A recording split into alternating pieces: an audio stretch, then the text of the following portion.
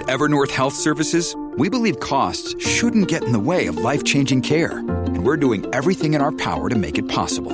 Behavioral health solutions that also keep your projections at their best? It's possible.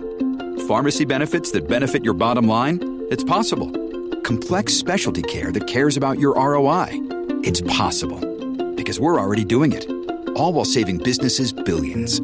That's Wonder made possible. Learn more at evernorth.com/wonder. Hello, Oregon. It's Wednesday, January 8th, and this is Mary Mooney with a news update from the Oregonian, Oregon Live. The man accused in the crash that killed a Gresham 11-year-old walking to school has pleaded not guilty.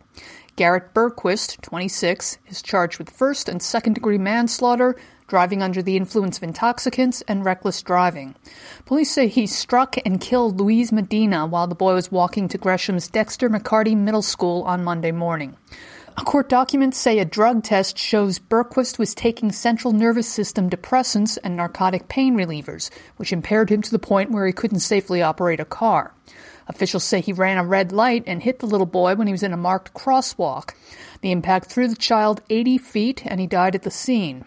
The Portland area had 19.2% fewer houses for sale in 2019 compared to the previous year, while the median listing price of $469,450 held steady.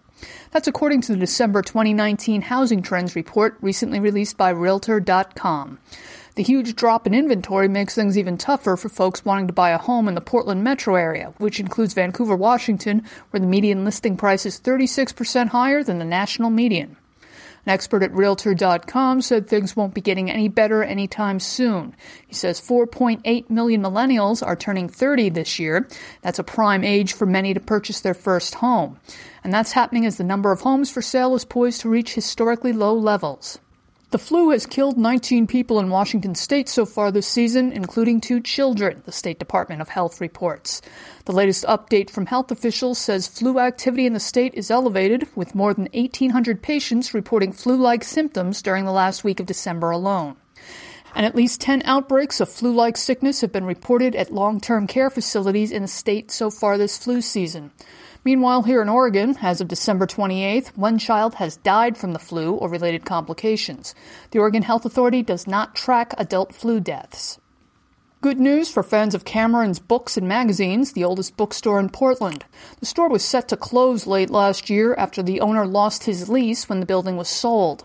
Then Crystal Zingsheim, who'd worked part-time at the store for nearly 20 years, came to the rescue. She launched a Kickstarter campaign with a goal to raise $30,000 that she could use, along with her money and loans, to buy the store. Nearly 400 backers raised more than $32,000, and on Christmas Eve, she signed papers to buy the store.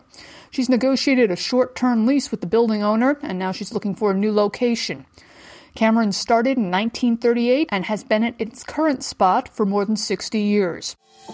For these and more news stories, pick up today's copy of The Oregonian or head to OregonLive.com.